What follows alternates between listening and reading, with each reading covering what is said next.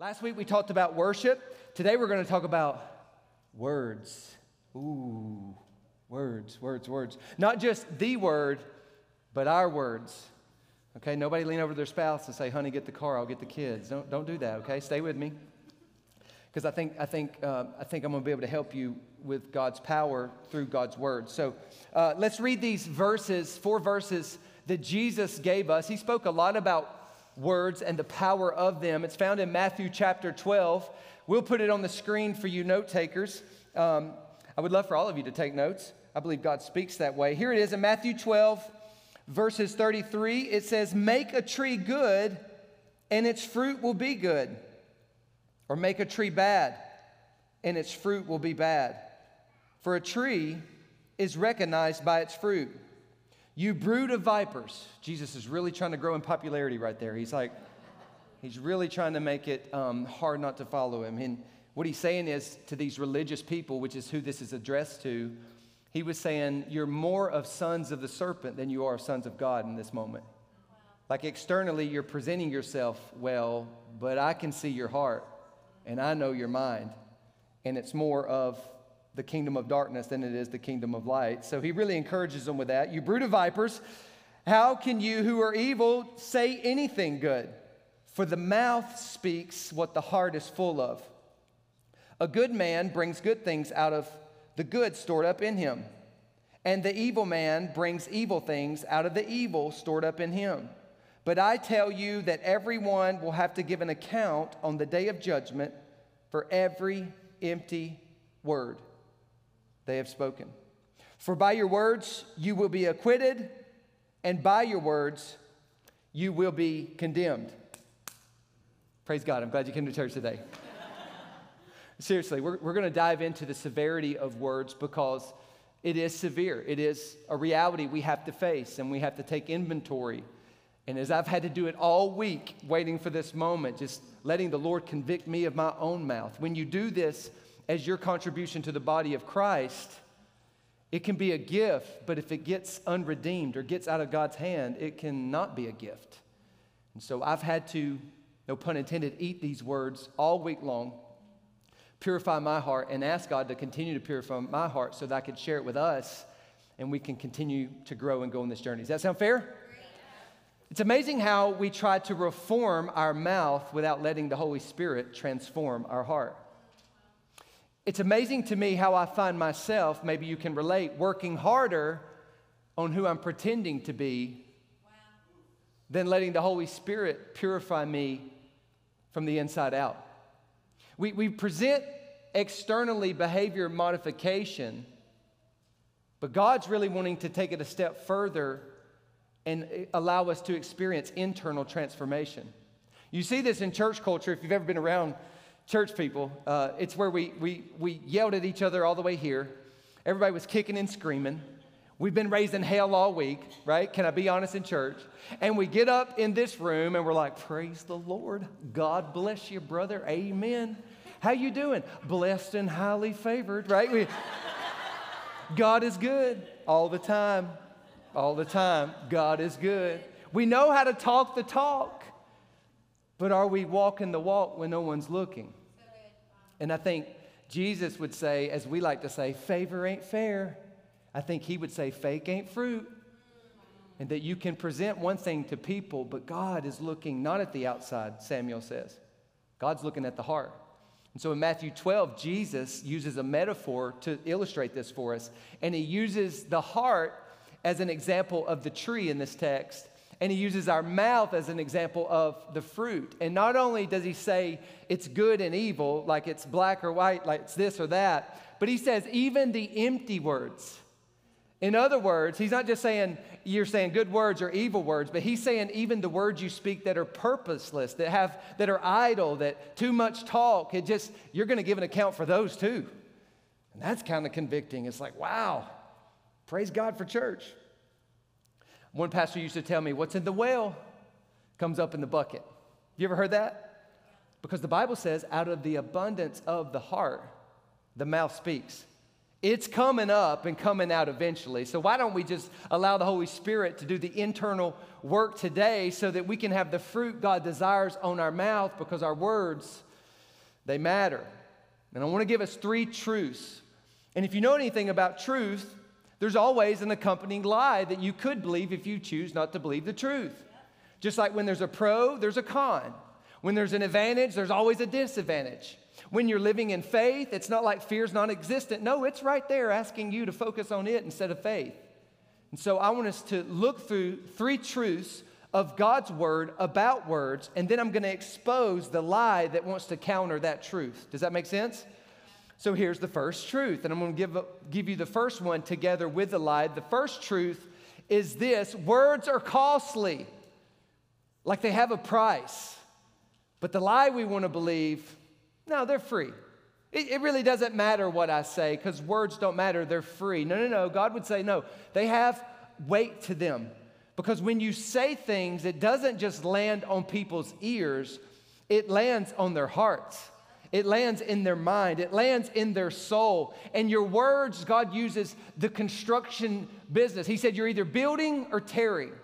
So in other words, like your words are building things in people's life or you are tearing them down. And they're these words of construction. And that's why Proverbs comes along and tells us this: the tongue, it has power. And it's the power of life and death. And those who love it will eat its fruit. In other words, the Bible is telling us that there is no neutral word. Like there is no neutrality in your words. You're either speaking words of life, and if they're not words of life, they're falling into the category of words of death.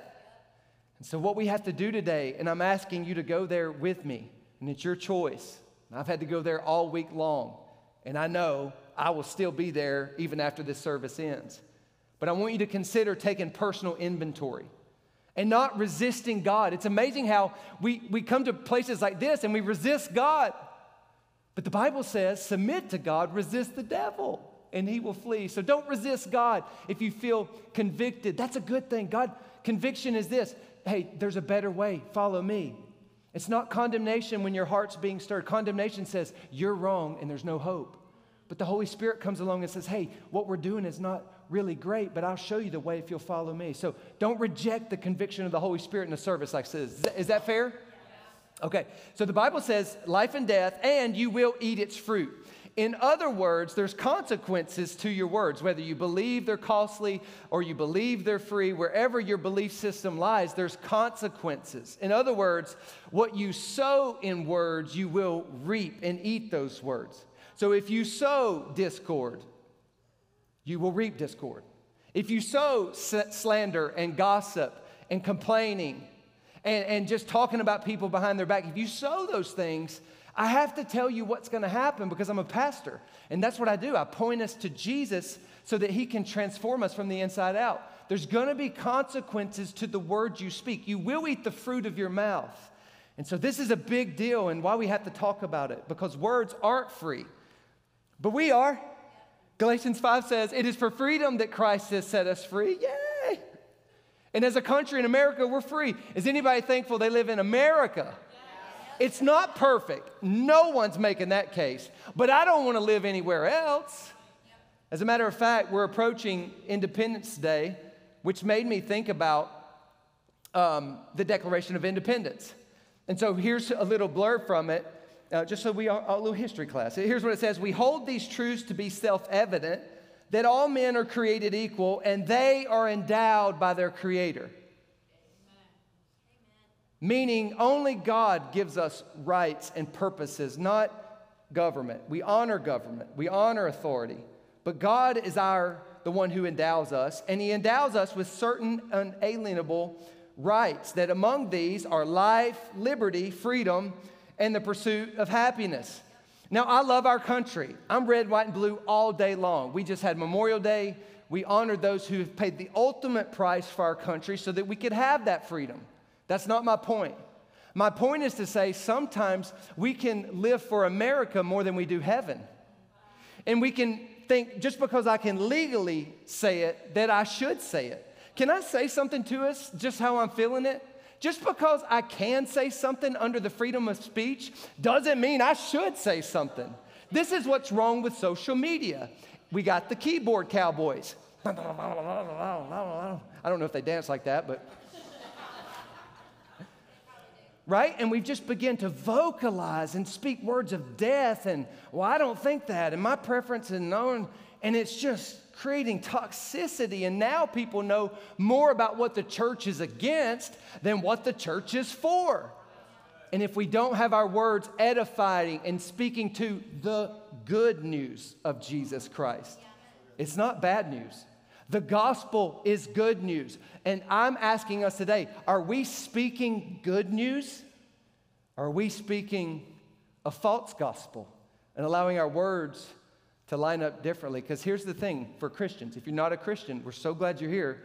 We encourage you to make that decision.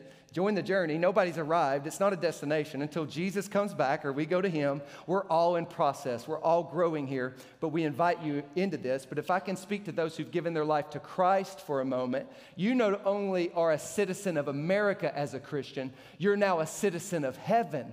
And Paul says, your citizenship is in heaven, where the Lord Jesus Christ lives. So we now have a different set of mandates that we're submitting our life to. And I honor freedom of speech. A lot of sacrifice of men and women have gone into providing that right. And God has set that up. And praise be to God for America. But we have to know as Christians, just because I can legally do something doesn't mean I should. Because I can have freedom of speech and a bound heart. And that's not what God wants for us. It would be the same type of logic to say, because prostitution is legal in Nevada, it's okay. Would anybody even make that case? No, of course not. But we make the case with our words. We justify how we talk and how we live our lives and the fruit that comes from our mouth. And I'm here to say, just because it's legally right doesn't mean it's spiritually right. Our words have a price to them. They're costly. And that's why the Bible says in Psalm 141, set a guard over my mouth, Lord, because you need him. Keep watch over the door of my lips. Psalm 39 says it this way, I will guard my ways lest I sin with my tongue. I will restrain my mouth with a muzzle.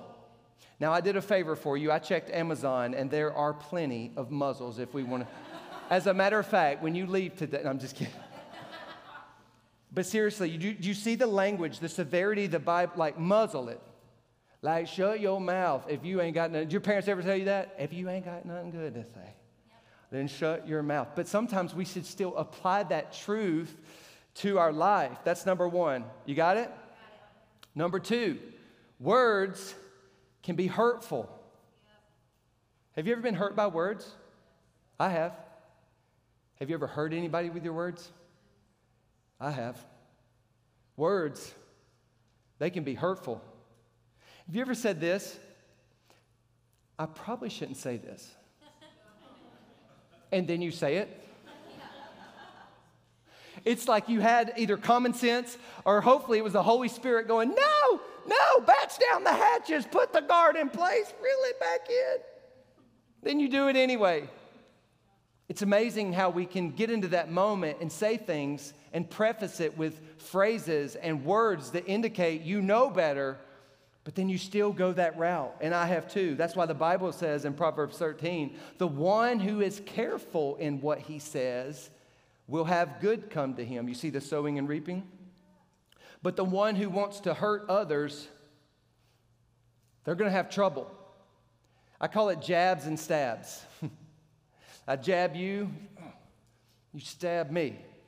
And it just creates this cycle. Most evident probably in marriage. Praise God. Husbands and wives, right? I say something, that was dumb, but I said it anyway. Where's the men at? Father's Day's coming. We're going to help you next week, but we're taking one for the team this week. But we get into that where we say it, oh, I'm not going to get that back. In marriages, most of the time, one of the two are more verbal than the other. You got the stuffer and the spewer, right? You got the, it's true. And it happens. But what we can do, and I have to be accountable to this, is because I can be verbal, and God has given me words, and sometimes I don't use them for his glory.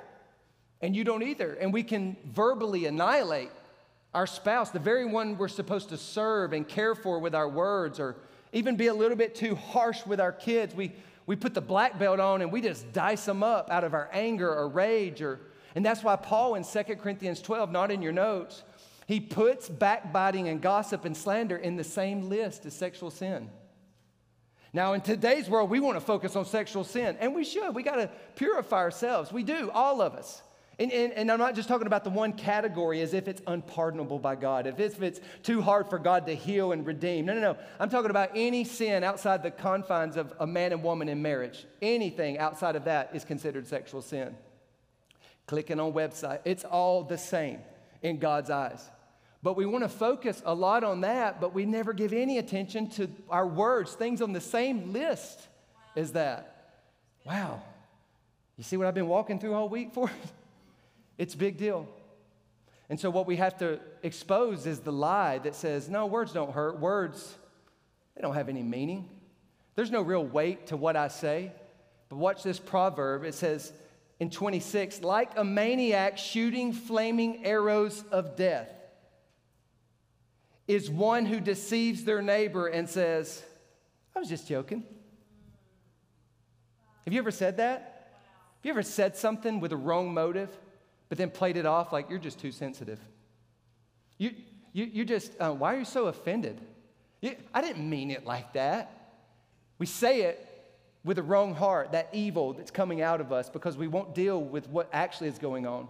And so we spray it with our mouth, hurt other people, and then act like it didn't happen. And the Bible says you have to expose that lie. Words have a cost. Words hurt people. You cannot think your words are trivial and light, and that's why we have to deal with the sarcasm and the cynicism of just glass half empty, pessimistic views. Those are things that God would say, I do not want you to live under that mindset any longer. But we've all been there, and some of us find ourselves there today, and rightfully so, because life has let you down. You've been disappointed and discouraged too many times to count, and now you've just adopted this nature of cynicism and sarcasm because it's a protectant, it's a false protectant to your heart that when the next letdown happens, because I was cynical about it and sarcastic about it, I can receive it a little bit easier. And God wants to allow the Holy Spirit to do a deep work in our heart and heal that area of our life, whether it was words we've spoken or words that have been spoken over us. I found this quote. It says, be careful with your words. Once said, they can only be forgiven, not forgotten. Once they're out there, you can't unscramble eggs. Once they're out there, they're out there. And hopefully the person you say them to will forgive you, but they are not God. They may not forget. And so my encouragement to us today, if we're caught up in a wordplay, we've gotten ourselves into some word drama, gossiping, talking about elected officials, and I'm not saying you got to agree with all of them. You don't have to respect the person to honor the position. God established authority, and we need to honor that even though we may disagree with it, me included. But why justify it? Why not just not defend it and own up to it that, yeah, I said it, and I did mean what I said I didn't mean. And I'm not going to defend it or rationalize it or justify it because I'm going to realize the scripture said out of the abundance of the heart, the mouth speaks. My words are a signal of the condition of my heart. If I ever need to see where my heart is relationally with Jesus, I just need to listen to my mouth for a little bit of time. And you will be able to take inventory through your words because they signal there's a deeper issue that you're not dealing with and I'm not dealing with. My encouragement today is ask Jesus. It's kind of what he specializes in. It's amazing how we worship him, but when we need him to help us in our life, we live in this condemnation, like I can't show him this part. When he's sitting there waiting, hey, I'm not here to condemn you. I'm here to help you. I'm the great physician. I can heal your heart and purify your motives so that your words, the fruit that's coming out of your mouth, can line up with my word and the plan I have for your life, but you got to let me in. We want to not change the fruit. We want to treat the root. It's amazing how we try to externally just like put a muzzle as if that's going to work. And it may work for a day or 2 days. But if you treat it externally, but you never get down to the core reason of why you're saying those things. It's only behavior modification. It's only a temporary fix. So my encouragement to us today is the words that we say to others, we need to repent of them. Let me give you some divine words you can say today to that spouse, that child, that friend, that coworker. I'm sorry. I was wrong. Period. We want to put a comma with some justification. But what if we just said to those that we owe some repentance to, I'm sorry, I was wrong? And what if we, before God, just ask Jesus, say, hey, I'm sorry, I was wrong. Will you help me? Let me tell you what will happen. God will help you. God will come in that moment and begin the process of healing your heart so that you can step into the life verbally and vocally that he wants you to have. I think it's interesting that the truth that words last. Words last. Now, whether you've spoken some words to people that you need forgiveness of, or check it out, most of us, I'd say all of us, have had words spoken over us that were words of death. Maybe it was in the area of our greatest sin struggle. We've been labeled some things. Maybe we grew up in a critical household that never focused on what you were bringing to the table. They were always focused on what you're not. And it just felt critical, and it felt lack, and it put you in this tailspin of seeking the approval of people and forgetting that you're living for an audience of one. Because words last. The lie would be that words evaporate. I can just say it and it'll go away, but words never die. They never disappear. They live forever, and we have to be reminded of that truth. Here's what James says. He says, the tongue is a small part of the body, but it makes a great boast. Consider, that's what I'm asking you to do today. Consider what a great forest is set on fire by a small spark. The tongue also is a fire, a world of evil among the parts of the body. It corrupts the whole body, sets the whole course of one's life on fire, and itself set on fire by hell. Or if you're from Alabama, hail. It's 2 syllables. Hail. That's not good. The tongue is small, but it makes a large impact. And the Bible says one spark can set a whole forest on fire. Here's my revelation out of this most recently. Sometimes we can say things with a meaningless heart and a lighthearted air. And it could just be one little comment that may not be the purest motive, but it wasn't as ill as the reaction proved it to be. And have you ever spoken something that you just cannot believe how disproportionate the reaction to what you said was? Yeah. It's because there's been some trees planted in their heart. There's been a forest of lies, some labels, some struggles spoken into their heart. And the power of life and death is in your tongue, and the tongue is referenced here as fire. And so when you speak it, it sets the forest of those disappointments and those labels and those discouragements in their life. And then they come back at you with a jab and a stab. Are you with me? And maybe yours came from a parent or a teacher or a coach or a mentor. Maybe it came from a pastor. And I'm going to encourage you to remember that words last. Maybe you've been falsely accused. Maybe that criticism, that gossip. The writer of Sticks and Stones may break my bones, but words will never hurt me is a liar. Words hurt. We need to remember that they last. It's like the lawyer who helped the guy get out of the theft case. He stole the car. And so after the trial was over, the man was acquitted based on the lawyer's ability to articulate words. And he came to him afterwards, the client, and he said, hey, I just got to know, you're acquitted. Okay, we got double jeopardy here. You can't. Did you do it? Did you steal it? He said, well, I thought I did, but after your case this morning, I think I didn't. Words are powerful. They can even change our mind away from the truth.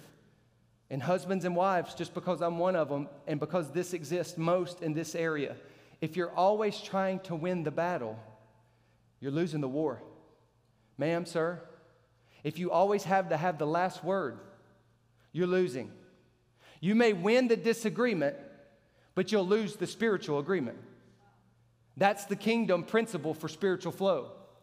Where there's no unity, God doesn't bestow his blessing. The Bible says they gathered in one room and lifted their voices in one accord.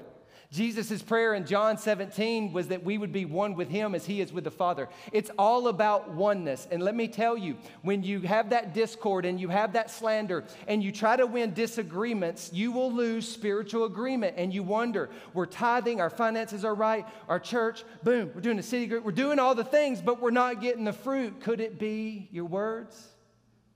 I don't know. So what do we do? Those are some truths about words, but there's also hope in God's scripture. Is anybody thankful for that? Yes. That good can come out of bad things, and God is notorious for taking bad, hard, unfathomable situations, and if we'll submit them to him, he will turn them around for our good and his glory if we will only trust and follow who he is. Because as words are costly, they can also be an investment. As hurtful as words can be, they can also heal.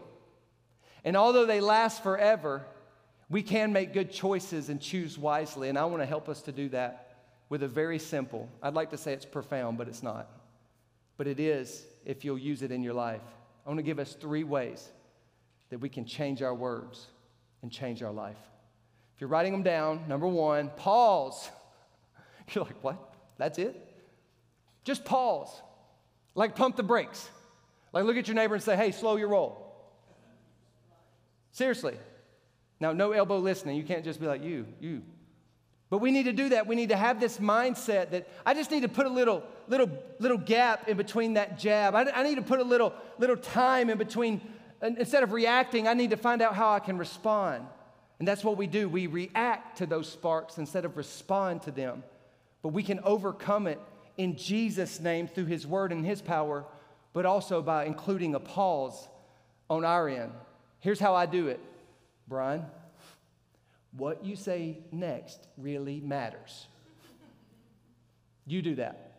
See if it'll help you. Because James says, everyone should be quick to listen and slow to speak and slow to become angry. I can find myself very quick to become angry and very quick to speak. My dad used to say, God gave you 2 ears and 1 mouth, son. Use them proportionally. You ever heard that? But we don't do it. The Bible says, hey, pause. Just time out. Is this true? Is it what I'm about to, is this loving? Is this helpful? Is this important? Is this encouraging? Because if it's not, it's probably too much talk. And we know what the Bible says about too much talk. It leads to sin. Be sensible. I love Scripture. And keep your mouth shut. Come on, say that with me. Keep your mouth shut. Don't look at your spouse. Look at me. You're like, finally, a chance to say it. No, don't do that. Don't do that. We'll have to do a marriage conference after this. I love the truth of Scripture. Just what if, imagine, this is a reach. What if we just did what Scripture said? That's a novel thought. And just pause and allow the Holy Spirit and God's presence to get involved in that interaction before you react so that you can respond. Number 2, write this down, ponder. They're all P's. Sorry, it's easy for me to remember. Ponder. What does that mean? Think about it.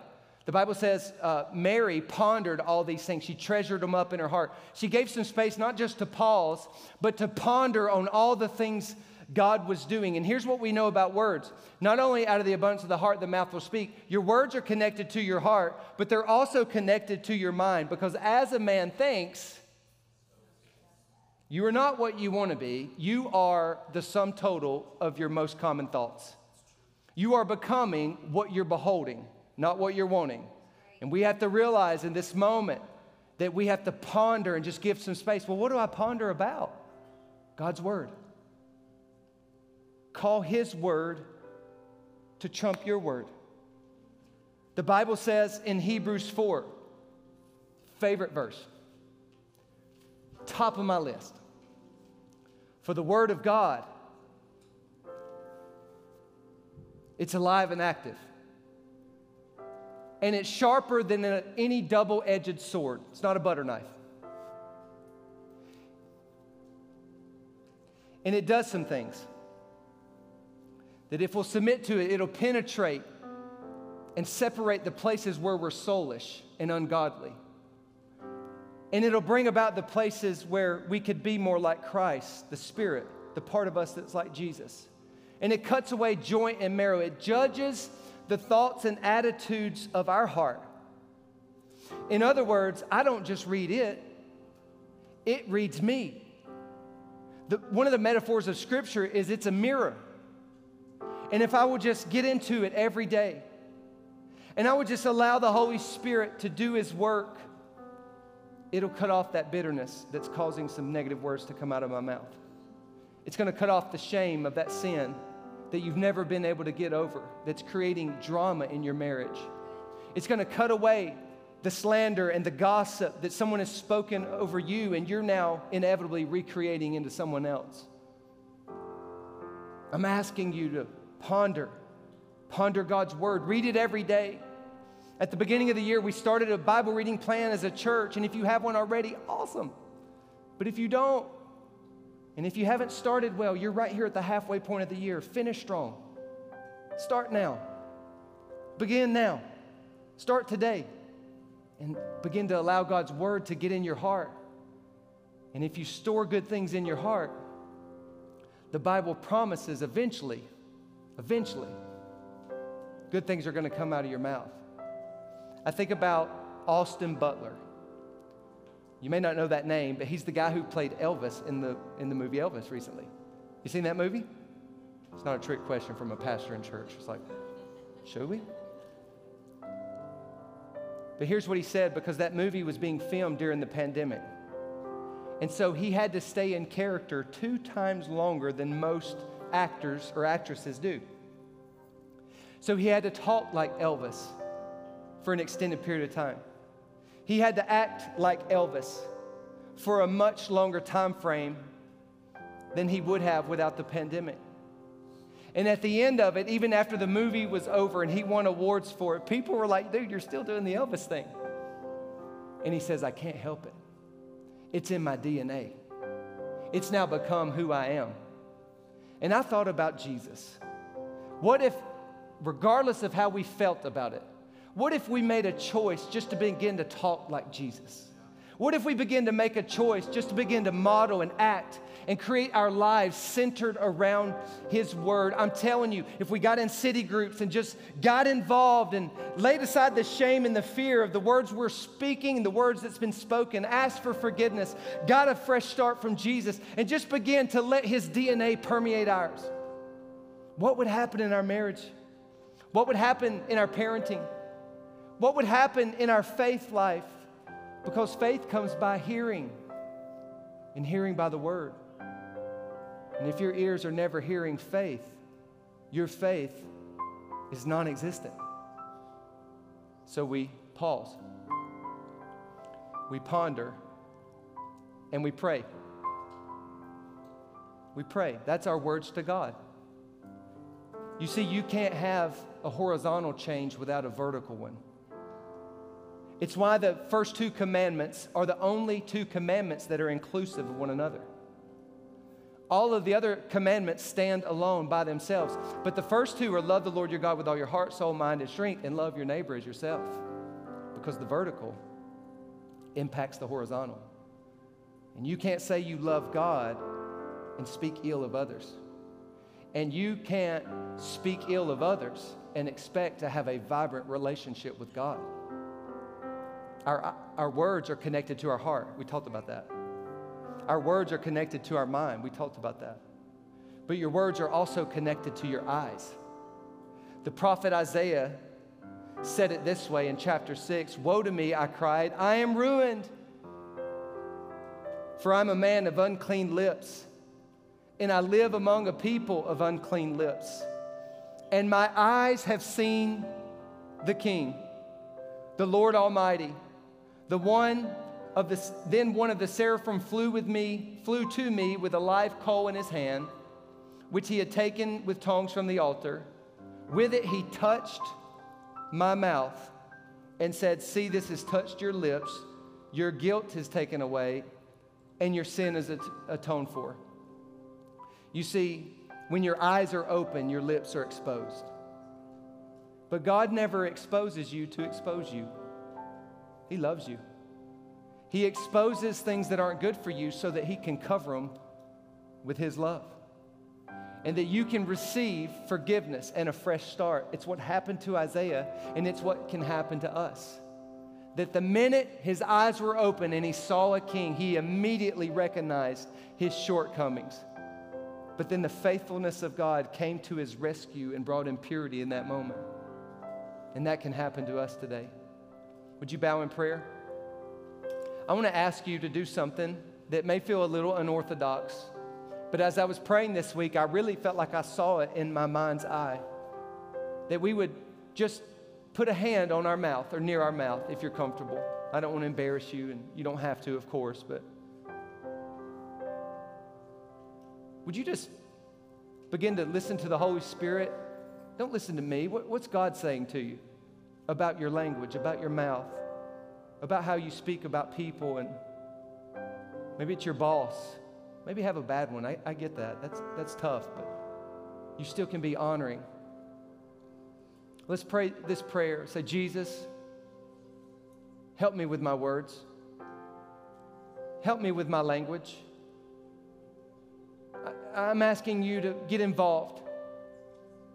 I'll pause, I'll ponder, I'll pray, but I need a supernatural work on my mouth. And Lord, don't just leave it there. Do it in my heart. Put your hand on your heart. Lord, touch my heart today. Touch our hearts at Palm City Church. As you touch the lips of Isaiah and he experienced life change, I pray now in the name of Jesus, we would experience a supernatural change from the inside out. We're not here for rhetoric. We're not here to check something off a spiritual to-do list. We're here to encounter the living God, the God who loves us. And we thank you for the deep work of the Holy Spirit today in Jesus' name. I want you to stay in an attitude of prayer because the Bible says that our hearts and our mouths are correlated. We've talked about that. But it's also the same path that you can take to receive Christ as your Lord and your Savior. Paul said in Romans 10 that we confess with our mouth Jesus is Lord, and we believe in our heart God raised him from the dead, we will be saved.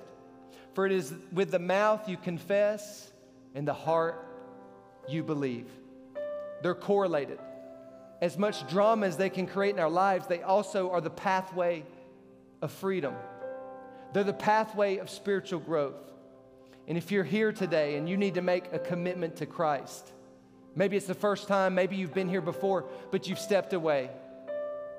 I want you to make a confession with your mouth, and we're all going to say it together so that you can have privacy in this moment. This isn't a ritual. This isn't between a pastor and a church. This is between you and God. So you need to mean it. Say this: I confess my sin, Lord. I confess my shortcoming. I confess the words I've spoken over people. I confess forgiveness to the ones who've spoken them over me. Come on, in your heart, release them right now. And today, Jesus, I confess you as Lord. I confess you as my Savior.